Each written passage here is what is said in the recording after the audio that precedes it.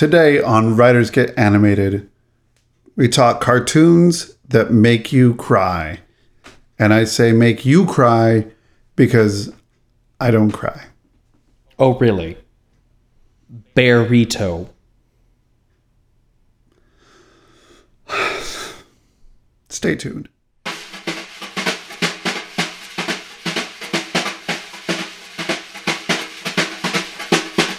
Hello and welcome to Writers Get Animated. I'm Loud and Mackenzie Worrell.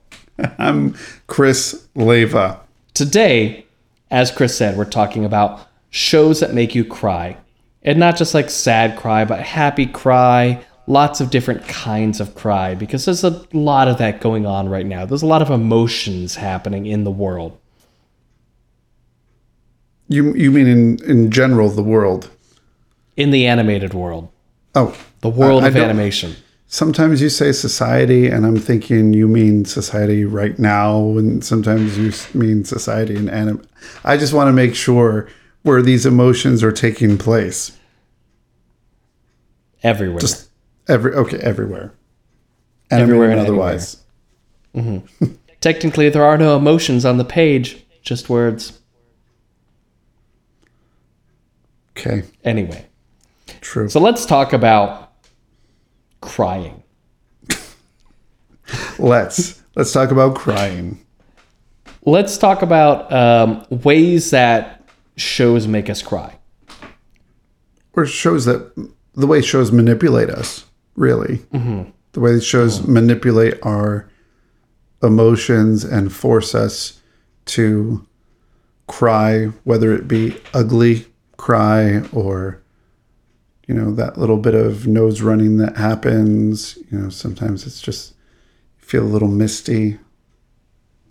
Mm-hmm. You're able to hold it back, but there's definitely some cry in your face happening.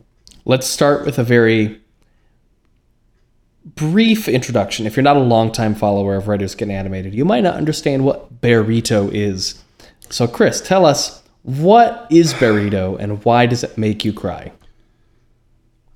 Bearito is an episode of We Bare Bears in which we meet the bears. They go to a burrito place and one of them orders a massive burrito to try to go through this contest and is eating all these burritos until they finally bring him the final burrito, and it's a massive bear-sized burrito. And he hugs it. And the moment he hugs this burrito, this warm silver burrito, something happens inside of him and he feels something. And you have no idea what's going on and why he's in love with this burrito and takes it home instead of eats it and lives through this. And then at the end, it's revealed that when he was a wee cub, he was stuck in a tree during a terrible storm and there was lightning everywhere. And a firefighter came up and offered him his arm with the silver sleeve, and the bear reaches out and grabs the sleeve. I'm going to make it through. He grabs the sleeve and holds on, and he's holding on to the firefighter's arm, just with this sense of security and safeness that he's safe. And you realize that that's when he's hugging the burrito the first time, that warmth of the burrito and the color of the burrito just harkens back to that moment of security and peace and happiness. And I cried 3 times, all 3 times that I watched that episode to show. I showed it to my wife, and then I showed it to you, and I cried every time I showed it to somebody new. So it hit me really hard. I'm talking in my almost Kathleen Turner voice because you are. I can tell you're on the break because it's hard to talk about that episode and not cry. So that's what while burrito Chris is is. recovering. Yeah. Thank you. Just take it. It does a number of things. There's a mystery about it of like, why is this bear into this giant burrito? Ultimately, it's about a traumatic childhood event and like this kind of Bildungsroman of bears, if you will. I was trying to think of a good pun. Grizdungsroman? Grizzly bear? No. No, It'll keep come to going. Bildungsersen. No, I meant just keep going with the point. I don't mean keep going. You don't want more bad puns? That's not what the world wants. The world doesn't want more bad Mackenzie portmanteaus. Fine. It's kind of, there's a process revealing about what's going on. You're kind of putting the puzzle pieces together and learning about this character and what makes them tick and about their past, and you're understanding their crazy quirks in the present. So it's uniting those two things over a slow bit. A lot of this comes with this concept, and I'll try to put this in the show notes if we can find it, about what's called the perception shift that happens. It's usually a theater term when you're looking at how a story changes in the mind of the audience, and it makes you realize something that was there the whole time, but you missed it because it was really baked into the story in a different way. The most famous one is probably something like The Sixth Sense, where the character realizes something about his reality, and then it takes you looking back and realizing all the times that it told you the truth without you realizing what the truth was because you were ignoring what was there. And to be clear, The Sixth Sense is not a movie that makes us cry. It's just a perception shift. Right. That's all I'm describing. Nor is it animated. Correct. It's just one of the most obvious perception shifts out there. I believe Burrito is a perception shift because you spend the entire episode believing that it's simply a bear's unhealthy obsession with food. And that's what you take it as. You take it as this bear is just in love with this piece of food, and this burrito is slowly spoiling and smelling and getting worse. And so you think it's a story about that, when really it's a story about security and other things. And when you realize what that is, it colors all of his actions throughout that whole episode. So it's a very quick perception shift through there, which usually is about a reversal and experiencing one thing that you think the episode's about, but it's really about something completely different. And the revelation in the final moments is what shifts your perception of everything you had seen prior to then. Because I haven't made any sound effects this episode, I feel like I have to make a perception shift sound effect here. Okay, go ahead.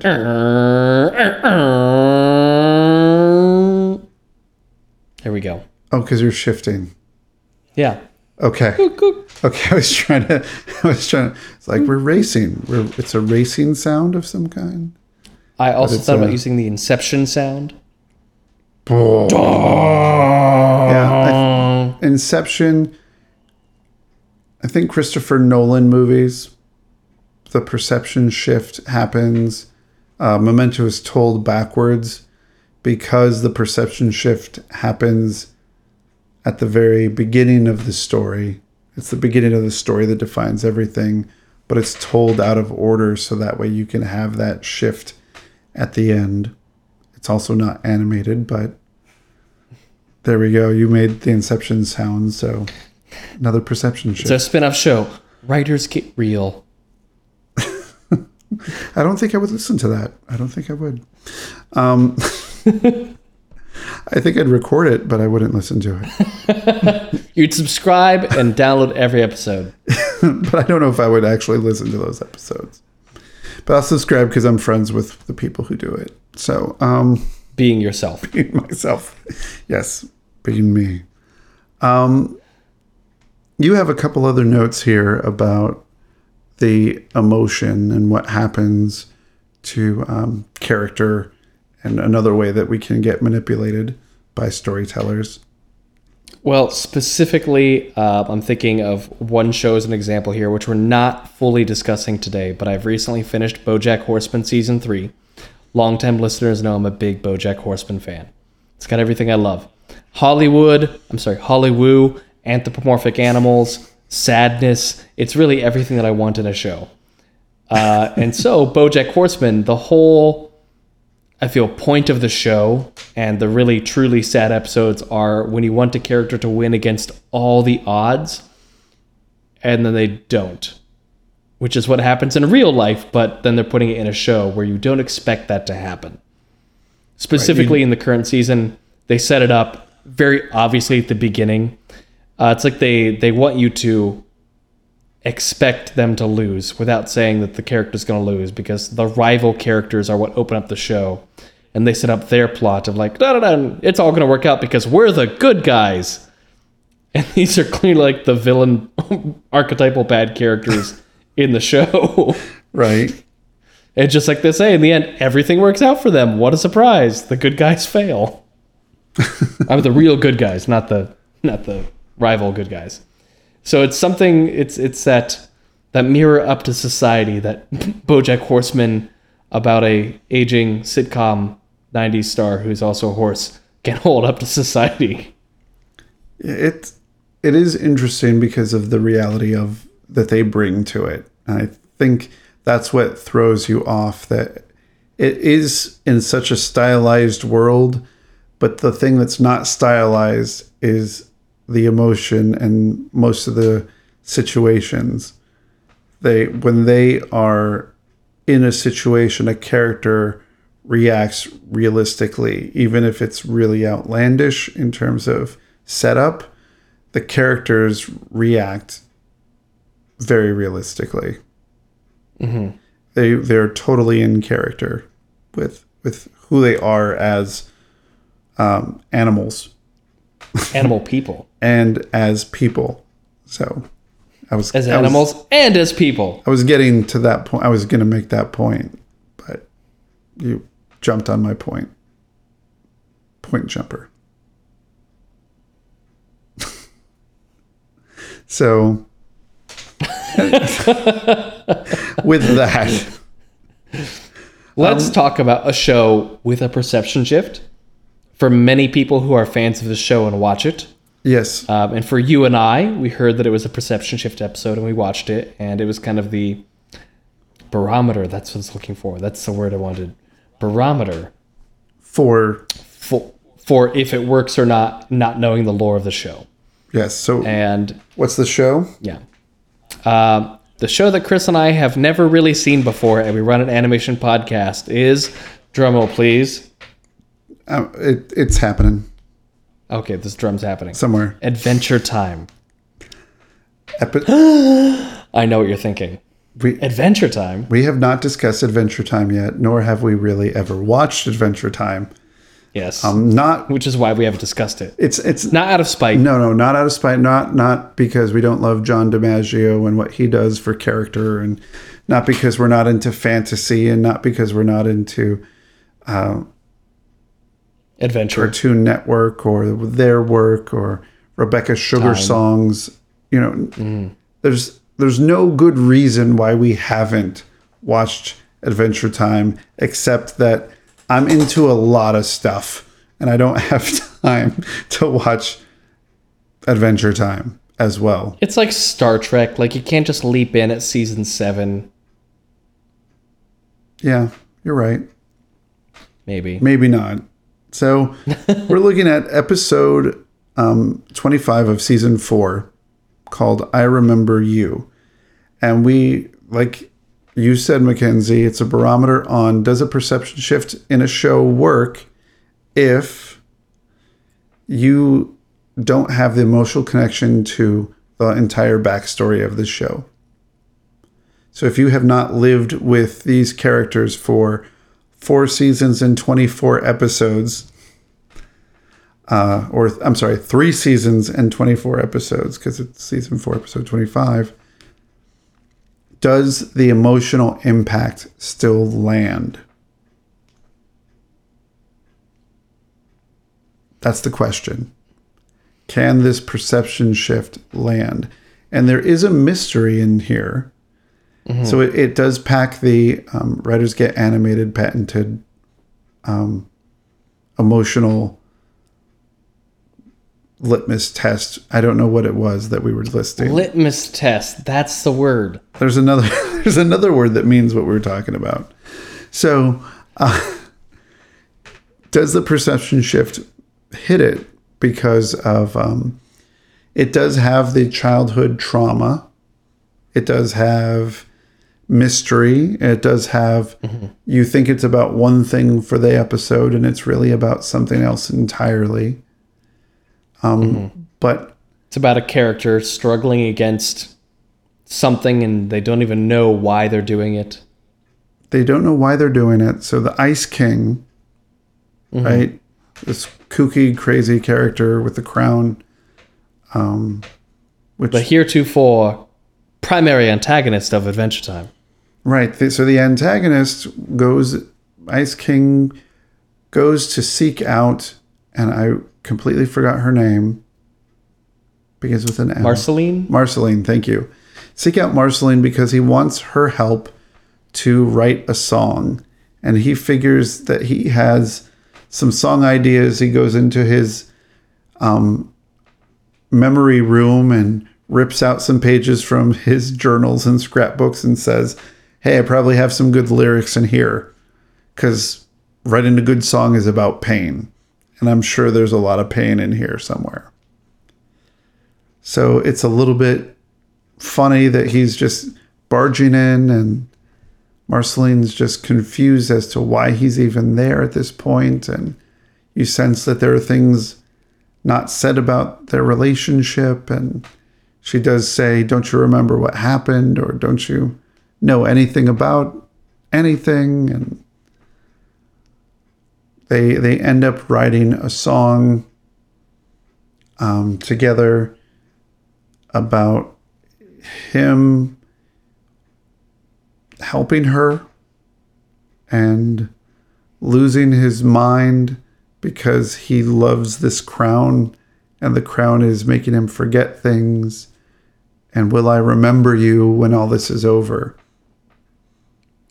And well, having not seen other episodes, I had to look up a lot of the backstory about this show to understand it. So for me, us about the it did not pass the litmus test. The backstory of Adventure Time. It's a post-apocalyptic world. And so a lot of this, there's in ancient, 1,000 years ago, there was a mushroom war implied to be some kind of atomic bomb that goes off. And so the former life of the Ice King, he's like this scientist who's survived this mushroom war, and he finds this little girl in the street who's Marceline. A vampire. So that's how they meet. Well, I don't think she was a vampire at that time. Is she a vampire at that time? I thought she was a vampire at that time. She had teeth, fangs specific. She had teeth, but two of them, I believe, were fangs. Okay. I think she was a little vampire. She might be even older. Okay. I don't know how vampires work. I don't know how anything in this show works. But it is post-apocalyptic. And my favorite fact about this is the creators didn't decide it was post-apocalyptic until they were doing an episode in the first season called Business Time, and they had a whole bunch of businessmen frozen in blocks of ice. And so they've decided this must mean this show is after some giant apocalypse. And they just roll with that, and they build everything off of that, and they take this kooky antagonist and make him like a hero of some ancient war who's been absorbed by the power of this thing that he was used to stop the war or something. And live forever.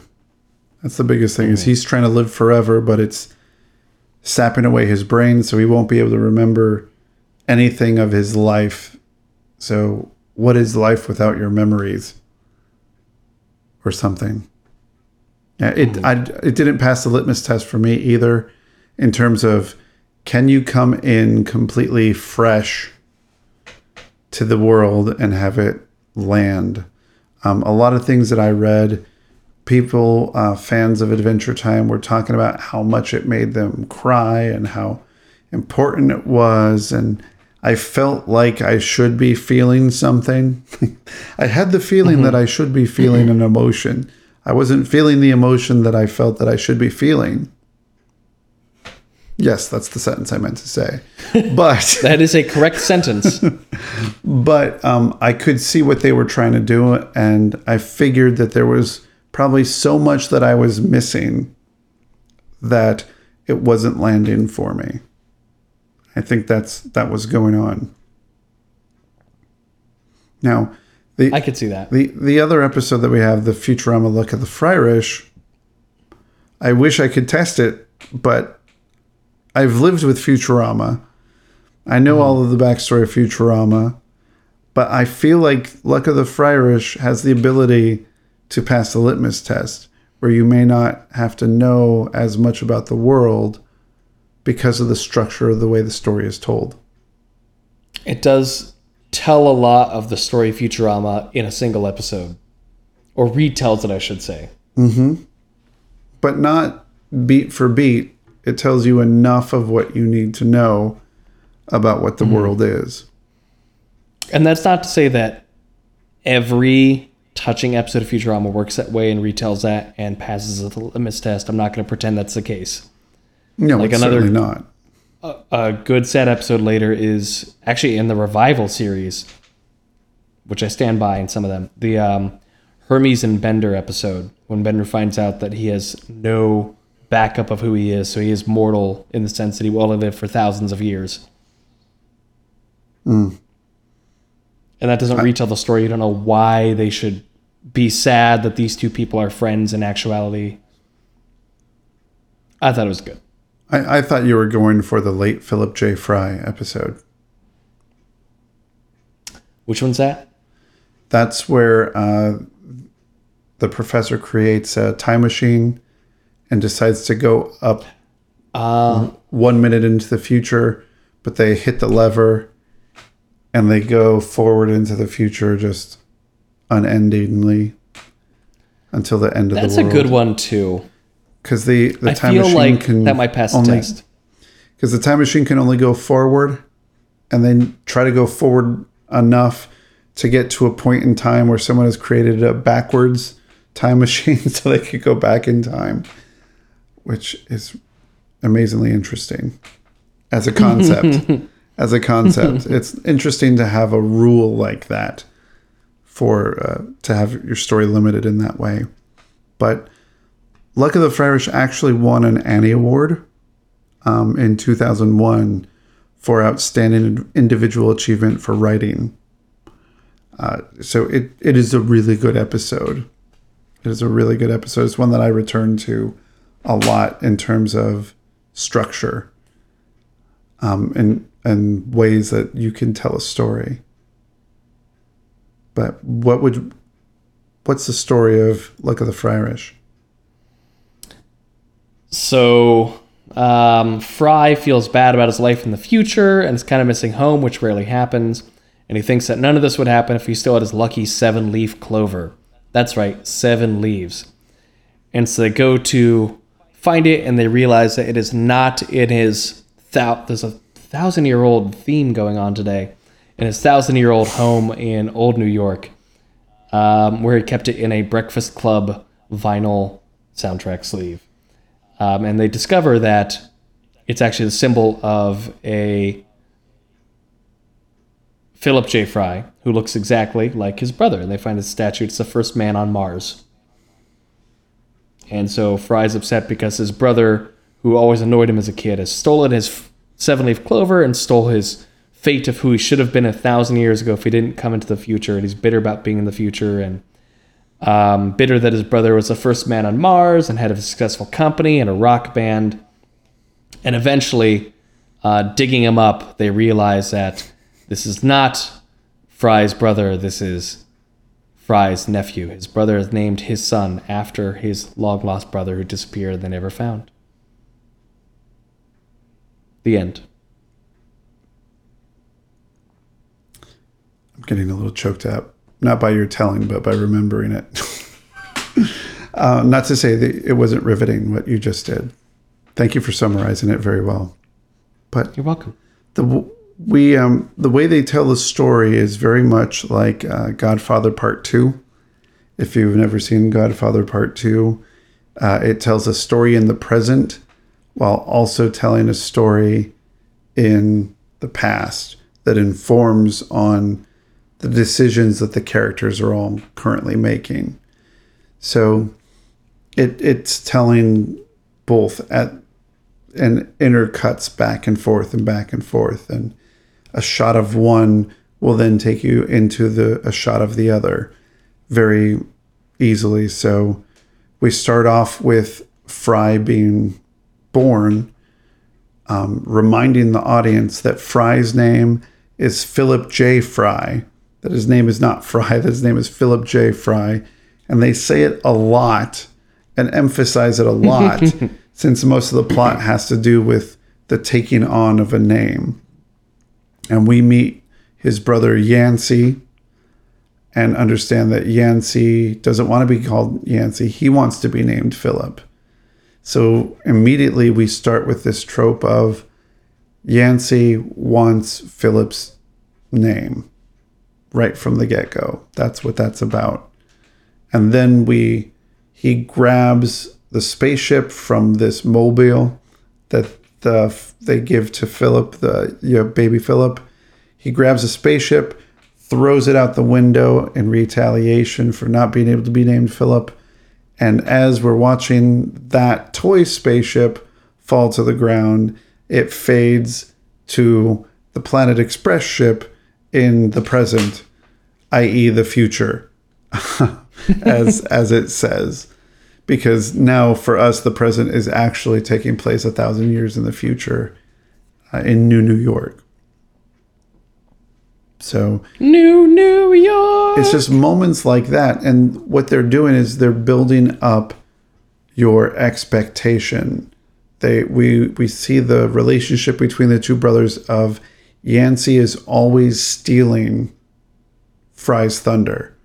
When they join breakdancing club and Philip starts going through, it's weird to call him Philip, but Fry comes up with all these dance moves. Yancey does the same dance moves, but gives them his own fresh names. And, when they find the clover, they start fighting over the 7-leaf clover. And you just start to realize that, okay, this clover is central to this relationship. And Yancey's very jealous of Fry. And that's what you're building in the past, is this constant fighting and jealousy, fighting and jealousy, fighting and jealousy, and showing how lucky this clover is that Fry can do the seemingly the impossible for Fry to do, which is be good at something, be good at anything. Yeah. Basketball, breakdancing, anything. Fry being good at in it. the future, Blurns ball. That's right. I really enjoy that it's all about sibling rivalry, and the perception shift is that it's about sibling love. That's right. There's that reversal. You think it's totally about one thing, but it is that love of the brother. When we see Yancey go in and he's getting married, Philip has disappeared. They have no idea. This is a tragedy of Futurama. They have no idea what happened to him. They have no idea what happened to this person. For all they know, he got hit by a car. He's dead. He's gone. They have no idea. But he's getting married, and he decides to go look at Philip's record collection for music for the wedding to clear out the room, and he finds the Breakfast Club. And there's the clover. And he takes the clover. And then later on, you see the baby and you see the name that Yancey's going to give him, and you know what he's going to say. And then that's when we get revealed on Philip J. Fry on the grave site, which is famous for Futurama because they immediately undercut the sentimentality of the moment, of this grand gesture of who was named for his uncle to carry on his spirit. They undercut that because Bender is currently digging up the body of the nephew right behind them and says, I've got the completing his clover. Musketeer. Right. He's like, I got the clover and his wedding ring. Hands off, woman. I'm taken. You know, he's like playing with the wedding ring off this body. And like, it completely undercuts any feeling of saccharine and over sentimentality. Just like that. I think Futurama's never about like the corporeal. It's always about the sentiment behind a thing. Right. And they justifying Bender's actions. I'm an enablist. No. Futurama is true to form. Whenever there's one thing, they immediately undercut it, no matter how substantial that thing is. If it's a substantial character moment, it will be undercut by the next line.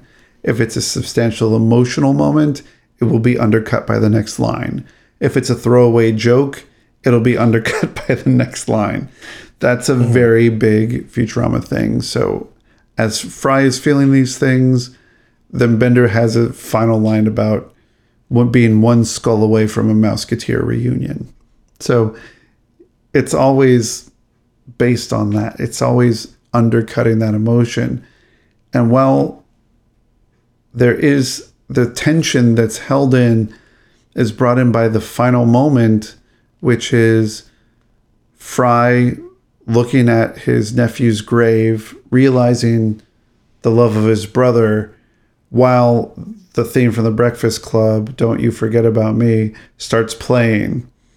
There's that tension where it's emotional and ridiculous because of what it's saying, but what it represents in all the ways. It's just this wonderfully, it's just such a taut tension being held there between the sentimentality of the Don't Forget About Me and, oh, this is a song from the Breakfast Club and it's a callback to all this other stuff. It's just, they're rubbing up against each other and it's just so gratifying. So you're laughing while you're crying at it.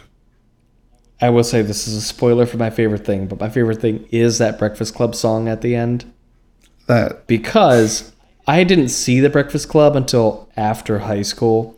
So for me, that song will always be Futurama song, not the Breakfast Club song. Because I never heard that song except in Futurama. I didn't know the joke they were making till I was an adult. I see. So you had a perception shift way late into your life about that song. Yeah. The Breakfast Club ended up like, oh, they're playing that Futurama song. Wait a minute.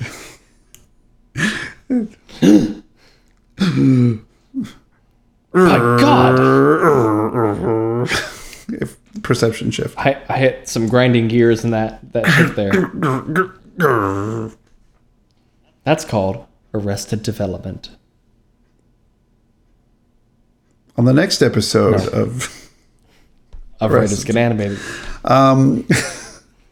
What's really nice about this, the perception shift, there are a lot of companies. Futurama is really good at it. Pixar is amazingly strong at perception shifts. Thinking about most recently, Finding Dory is just full of perception shifts. There's also a lot of convenience in there and dramaturgical things that I have issues with. But on the whole, Finding Dory, I'm going to say spoilers. I'm not going to give it away, but there's a moment at the end where it's just a visual and you realize what's been going on between what Dory's looking for. And I did tear up quite a lot at that moment. It's a good moment. It's a very Pixar moment. It's a definitively Pixar moment.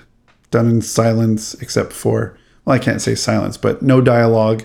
And Thomas Newman shoving his crime music into your head. Because one thing that we haven't talked about through all of this is the force of music in all of these to force that emotion. So the Breakfast Club song, the song that Marceline and the Ice King are trying to create at the end, these are musical moments. The song from Jessie from Toy Story 2, I Will Go Sailing No More from Toy Story 1. These song moments that define this emotion and try to get you to feel something and sit in tension with the visual that you're getting. That's one thing I think it's part of what happens with that, like especially with the Breakfast Club song and like these really big popular songs, is you bring your own things to that, and we naturally project emotions onto songs. And so when you use a famous song, the audience is going to bring their own stuff with that. That's true. That's very Thank you. true. That Unlike was me the using a song.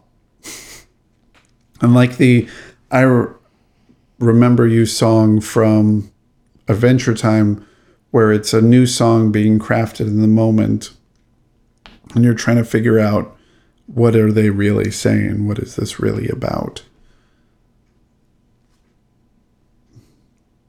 Or you have Randy Newman singing something. It was like country Randy Newman. I don't know what that was. That did not sound like Randy Newman.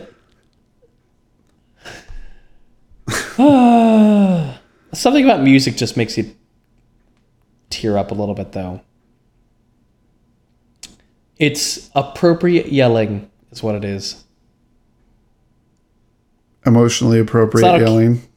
Yeah, you can't just like scream when you feel emotional, but you can sing. That's okay. TV taught me that. This isn't animated. And Wicked. This isn't animated, Mackenzie, but have you watched Crazy Ex-Girlfriend yet? No, I haven't. Okay.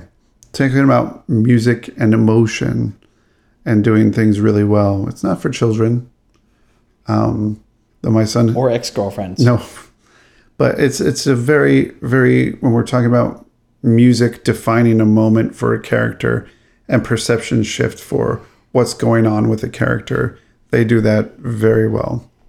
Not animated, but very good storytelling and music making. Well, that's my homework for next time. So on to homework time.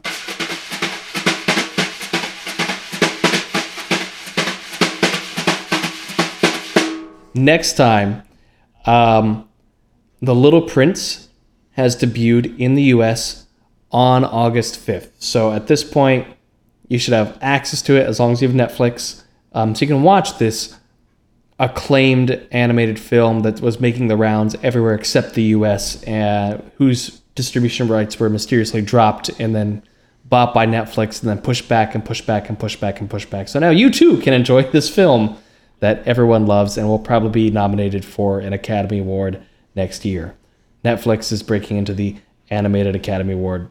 I'm calling it right now. I'm not saying they're going to win it. I'm saying they're going to get nominated.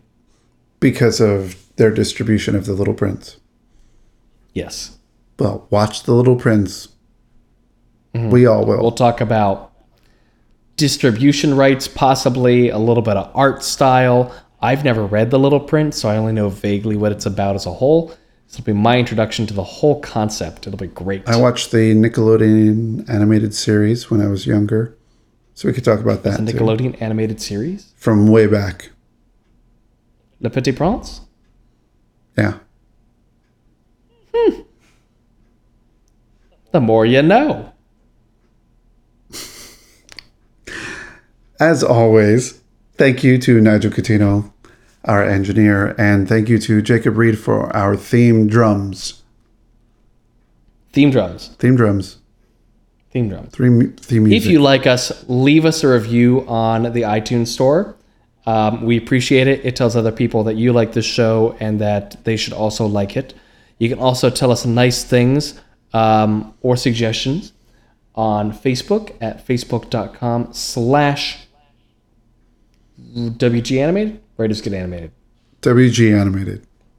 /WG Animated. On Twitter at that little A with a circle on it, in case you don't know what that is, WG Animated.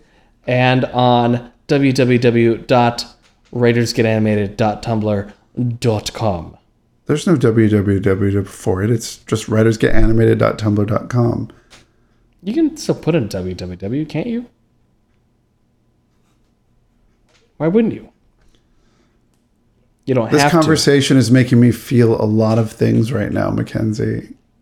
Okay, I'm cutting you off. You're at an emotional cutoff. You've already burritoed. You're done. No more. Don't you think you've had enough, buddy? I feel like I have had enough, to be honest. Wow. So on that Wow, note, indeed. good night, Christopher.